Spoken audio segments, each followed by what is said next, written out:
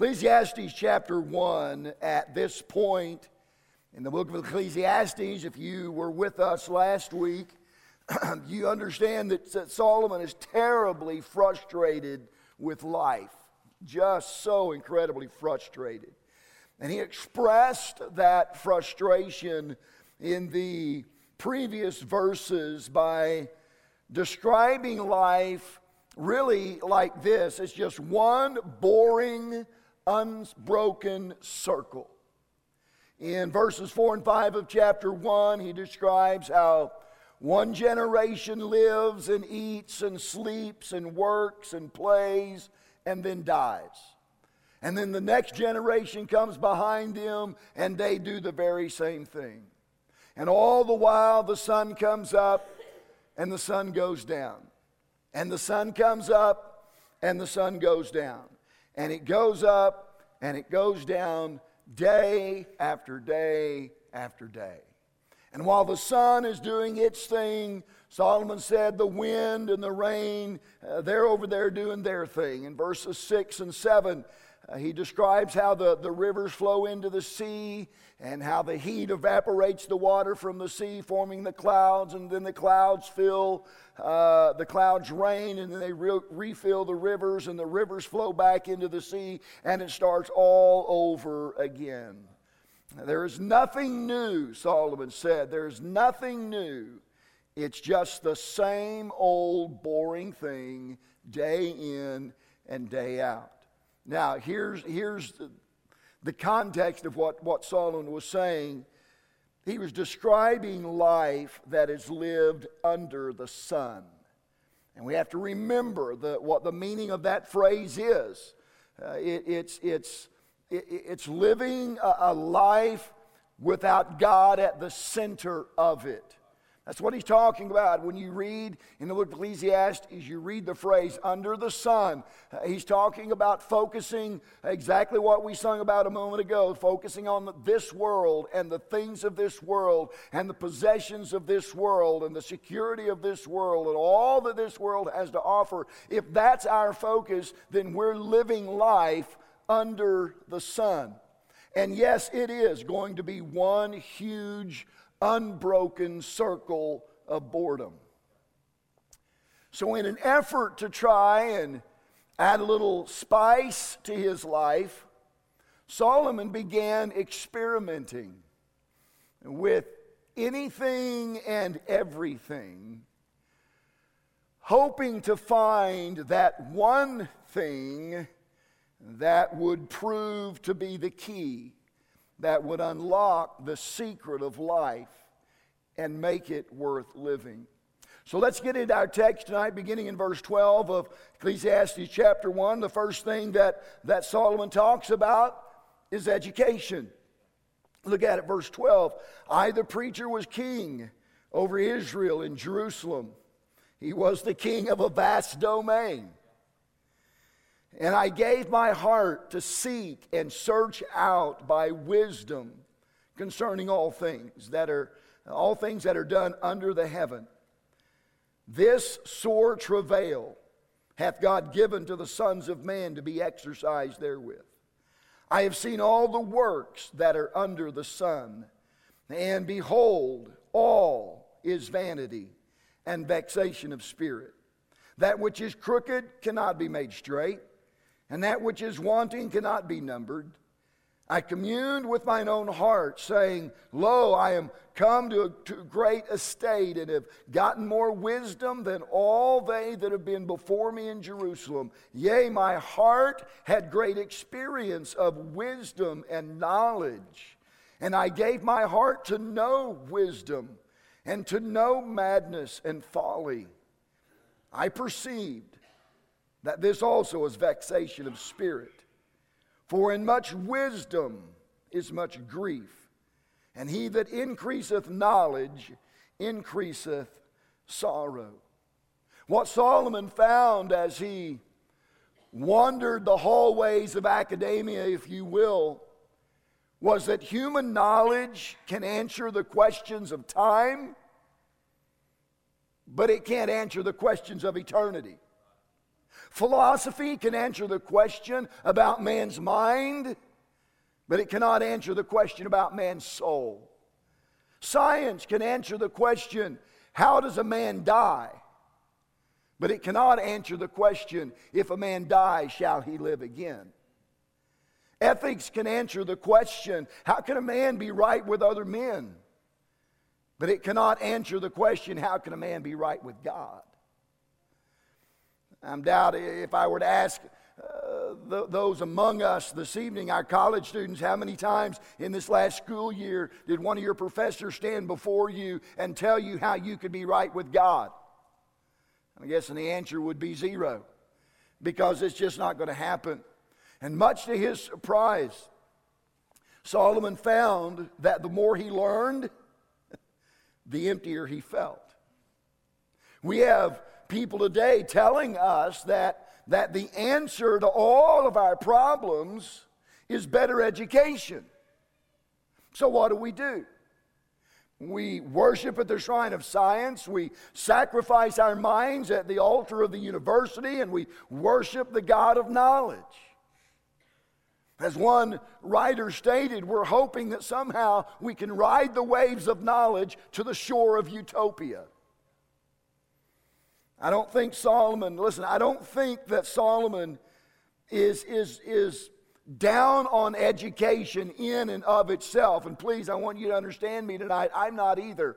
Listen, I spent 2 years in the 8th grade, so I'm good with education. Love education. He's not down on education in and of itself. I think he's down, and rightfully so, on education without God. That just leads to brilliant foolishness. Adrian Rogers said something to this effect years ago. A person who has knowledge in his head but does not have God in his heart is nothing more than a clever devil. Solomon learned that knowledge alone is not the answer to life, nor does it provide the answers. 17-year-old high school student named Karen Chang proved that. This young lady from Fremont, California, achieved a perfect score of 800 on both sections of her SAT test. She also got a perfect 8,000 on the University of California Acceptance Index. Never before had anyone done that. A straight A student she was at Mission San Jose High School. She's described as a typical teenager who munches on junk food and talks for hours on the telephone. She even claimed to be a procrastinator who didn't do her homework until the last minute. Her teachers called her Wonder Woman. And they said that she has an unquenchable thirst for knowledge. But here's what's interesting about this story. When a reporter asked her, "What is the meaning of life?" her reply was this: "I have no idea. I'd like to know myself." I think if someone would have walked up to Solomon in his day, said, "Solomon, what is the meaning of life?" You know, I think his answer would have been, "I don't know. I'm trying to find that out myself." Twice in these verses, he uses the phrase vexation of spirit. And in the Hebrew, the word for vexation refers to a grasping after. The word used for spirit speaks of the wind. And so here's what Solomon is saying with all of this learning and all of this knowledge without God. He said searching for the meaning of life and education and learning without God is like grasping after the wind. You're never going to catch it, and you're always going to come up empty. Let me just ask you this tonight. Has all of our progress and advancements in technology made any of our lives more fulfilling? Has any of the learning and the devices and the gadgets and the conveniences that have come out of that learning, have they made our life any more rewarding? Not mine. It's made my life easier. I love the remote. And I love now I can just push a button and tell it what I want to watch, and boom, it goes right to it. I don't have to tell my wife to get up and change a channel anymore. I like it. My wife loves it. So it's easier. Our life is easier, absolutely. But I would dare say that my life has not been made any more fulfilling. Most of us have more information on the hard drives of our computers than entire nations once possessed in their ancient libraries. Yet never before have we had so many hungry, diseased, disowned, unhappy, illiterate people. I don't know that the world has ever known the degree of terrorism and discord it knows now. Yet look at the amount of knowledge that we have at our fingertips. Think about this. If learning was the key to life, then the college campuses in this nation would be the most moral, ethical, spiritual places in existence. But alas, they're not. They're not. For all of its benefits, education and intellectual attainment, they can only speak to us about life under the sun. If you really want something beneficial, it's found in this book that teaches us about life beyond the sun. So, Solomon checks out education, and he's disappointed at the end of his search. So as we jump over to chapter 2, he tries amusement. Look at it, verse 1. I said in mine heart, go to now, I will prove thee with myrrh. Therefore enjoy pleasure. And behold, this also is vanity. I said of laughter it is mad, and of myrrh what doeth it? Now it's not that Solomon has left the university, so to speak. He's just gone from the library to the frat house. Okay?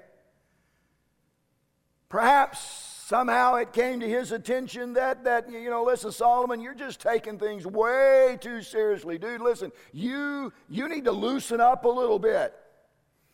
You need to kick back a little bit. Grab some gusto, live it up, eat, drink, and be merry. Come on, Solomon, you're a book nerd, and no wonder your life is boring. You can almost visualize the scene.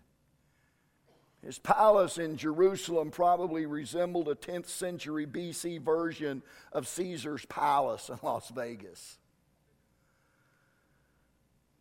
But as full as it was, with all kinds of amusements, it was just as empty of things that really mattered.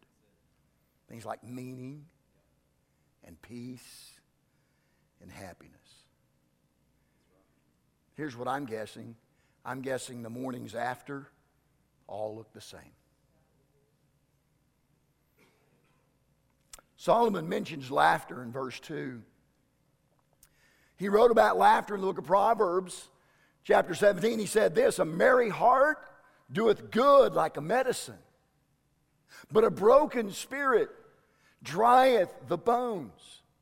Listen, those of you who know me know this. I enjoy a good laugh just as much as the next guy. I love to laugh. I enjoy joking around and having fun at other people's expense. Especially if it's potsy. But is it not true that laughter on the outside is often a cover-up for longing on the inside. Not always, but sometimes. Solomon knew that. And he said as much in Proverbs 14, even in laughter, the heart is sorrowful. And the end of that myrrh is heaviness. That verse makes me wonder how many people who wear a smile as wide as the ocean do so in order to cover up the heartache that runs just as deep.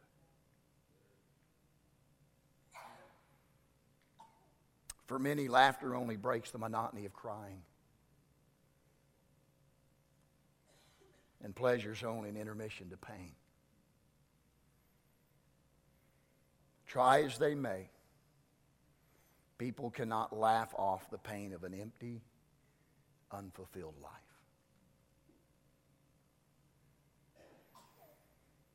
The possibilities, talking about amusement and pleasure, anyone who knows about the life of Solomon knows that the possibilities for sensual pleasure were nearly endless in his world.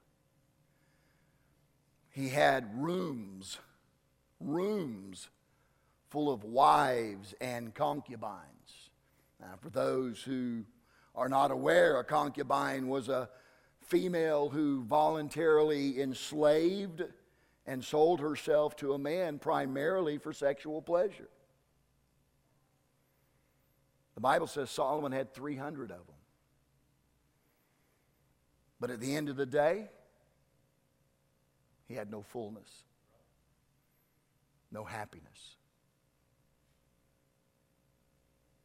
Solomon was trying desperately to be happy, but he was failing. And so many in our world today can empathize with Solomon. They've been down the road of amusement and pleasure. And here's what they found. They found that it leads nowhere but to destruction.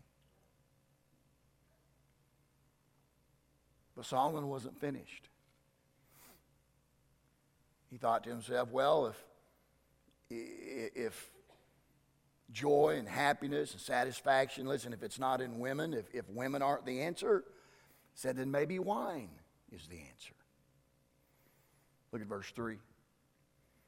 I sought in mine heart to give myself unto wine, yet acquainting mine heart with wisdom, and to lay hold on folly, till I might see what was the good for the sons of men, which they should do under the heaven all the days of their life. Perhaps Solomon thought to himself, hey, if I can't laugh away my sorrows, then maybe I could drown them. But here's what Solomon found. He found out that sorrow swims.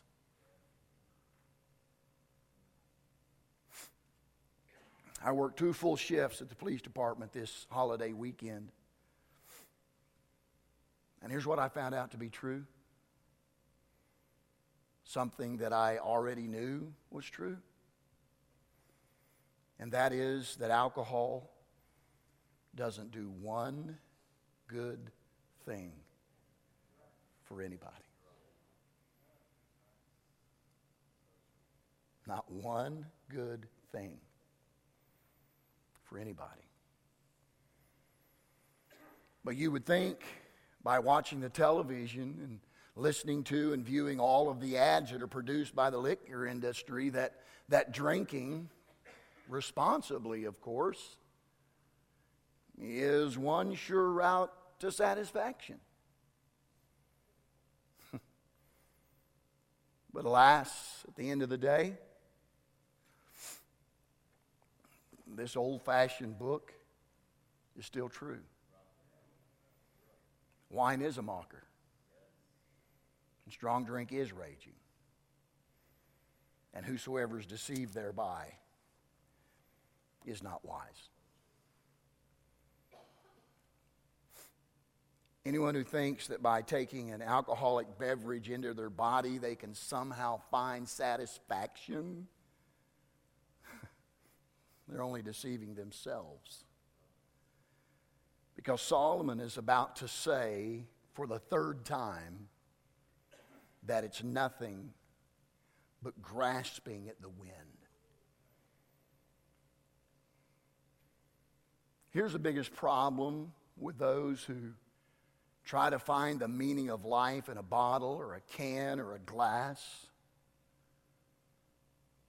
is that they have to sober up. And what they find when they do is that life is still empty. And so what do?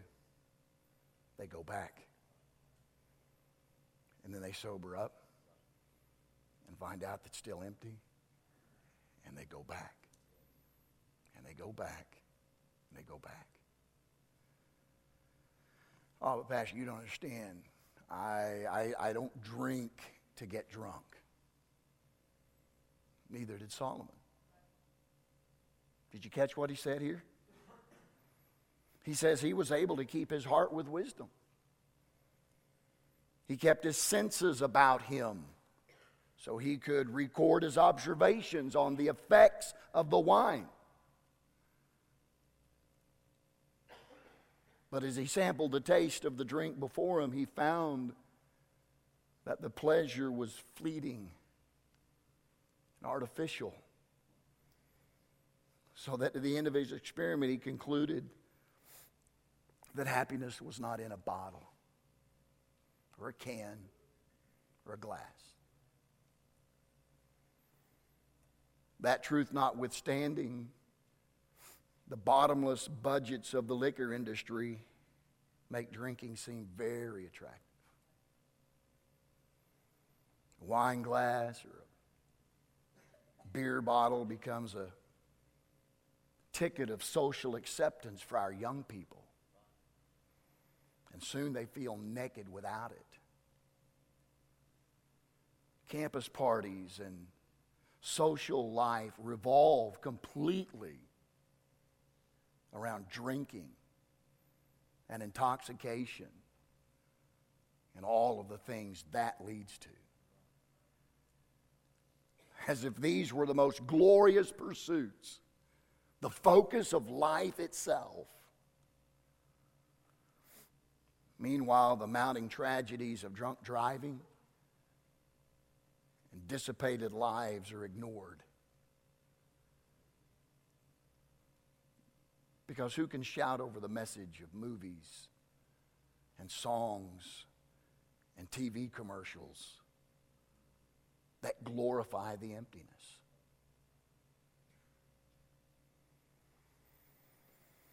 So Solomon knew the truth. Alcohol was perhaps the emptiest of pursuits.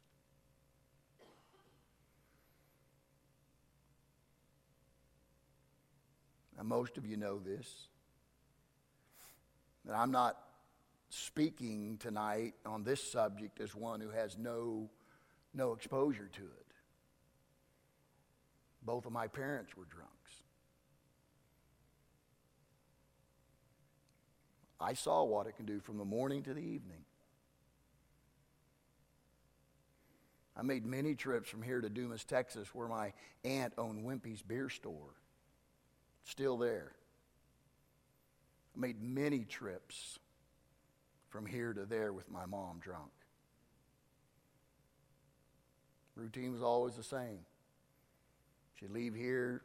She'd stop at Optimal back in the day when Optimal had that little store on the south side of the highway. She'd buy some,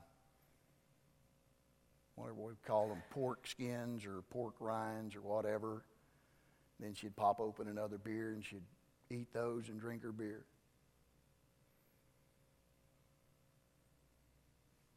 My mom and dad practically lived at the VFW on the weekends. I'm just telling you. Alcohol didn't do one good thing for our family. Not one. Now, I'm happy to report that in 1989, my mom got saved. And in 2001, my dad got saved. I'm thankful for that. I'm just telling you tonight. There's no good in it. That's just not my word. That's God's word. So he tries education and he strikes out. Or he strikes, and in amusement, that's strike 2. And alcohol, that's strike 3. It's like Solomon, you're out. But he just keeps swinging. And his next experiment was with luxury. I'd rather have Jesus. It's such an incredible commentary on verses 4 through 10. Look what Solomon said. He said, I made me great works. I builded me houses. I planted me vineyards. I made me gardens and orchards, and I planted trees in them of all kinds of fruits. I made me pools of water to water therewith the wood that bringeth forth trees. I got me servants and maidens, and had servants born in my house. Also I had great possessions of great and small cattle above all that were in Jerusalem before me. I gathered me also silver and gold and the peculiar treasure of kings and of the provinces. I gat me men singers and women singers, and the delights of the sons of men as musical instruments, and that of all sorts. So I was great and increased more than all that were before me in Jerusalem. Also my wisdom remained with me. And whatsoever mine eyes, look at this, and whatsoever mine eyes desired, I kept not from them. I withheld not my heart from any joy, for my heart rejoiced in all my labor, and this was my portion of all my labor. Solomon became not only the richest man in the world during his time, but probably the richest man to ever live. In the opening verses there that we just read, he became an expert in things like architecture. As a matter of fact, his palace was one of the 7 wonders of the world. People came from all over. Remember the story about the Queen of Sheba coming and in essence making this statement, what they say is true. And he became an expert in agriculture and horticulture. He built this beautiful palace, as I just talked about. He surrounded himself with beautiful water gardens and cascading waterfalls and the fragrance of flowers and lush vegetation and hallways lined with silver and gold. He had maids and he had servants more than he would ever need. We read elsewhere of Solomon that he had 40,000 horses and a throne of solid ivory overlaid with pure gold. I was reading this today that his yearly income in today's money would be in the neighborhood of $5 to $10 billion a year. He swam in an ocean of opulence and affluence. His residence made Disney World look like a dump. But at the end, let's read verse 11. Let's read his estimation of all of that.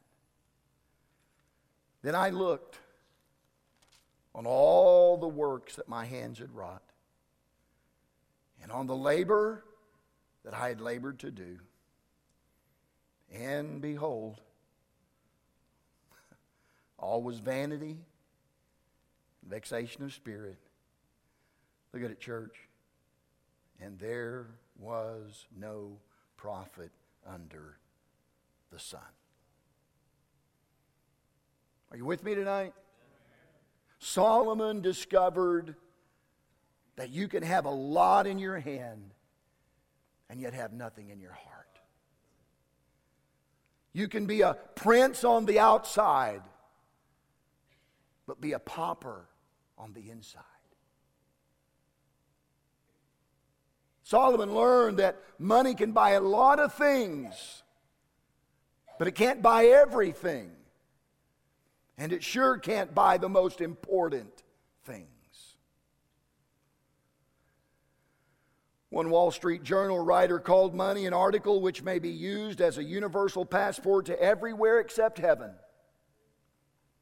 and as a universal provider of everything except happiness. Too many people are like Solomon, and they're trying to stuff the empty pockets of their souls with material things. And listen to me, it's not working. And really, that should not be a surprise, because Jesus said a man's life does not consist in the abundance of the things that he possesses. I don't know why I was thinking about this again today. I posted on Facebook. I don't know why I have referenced Gilligan's Island a lot of late. I loved Gilligan's Island. How many of you remember the professor? That dude was so cool. I mean, he could come up with anything out of anything. It was amazing. He used bamboo and the ship's horn and radio batteries to create a lie detector. Why? I can't remember why he needed a lie detector, but he did. He made a battery recharger from a coconut shell. Now, I remember one time he made a helium balloon out of raincoats and he sealed it with tree sap. He came up with some of the wackiest inventions to help the castaways survive on that deserted island. But the one thing that he couldn't come up with was something to patch the hole in the boat so they could go home. Of course, I guess if he did that, it'd be the end of the show, wouldn't it? Say, preacher, what in the world did you do back in that office? Now, there's a point here. There's a point. And here's the point. That there are people all around us who come up with all kinds of things to help them cope with life in this world. Some have to do with the things we talked about tonight, education. Some have to do with amusements of all kinds. Some with alcohol or drugs. Some with wealth and luxury, and they're like the professor, and they're coming up with all of this stuff and putting all of this stuff together and creating all of these things and others that I haven't even mentioned. But the one thing, listen, the one thing they can't come up with is how to get off the island of despair that they have been marooned on their entire lives.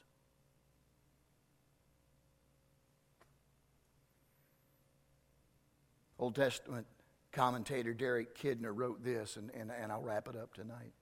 He made this observation. What spoils the pleasures of life for us is our hunger to get out of them more than they can ever deliver. Getting eternal and ultimate meaning out of temporal and temporary pursuits is destined to fail. And what a great summation of this part of the book of Ecclesiastes.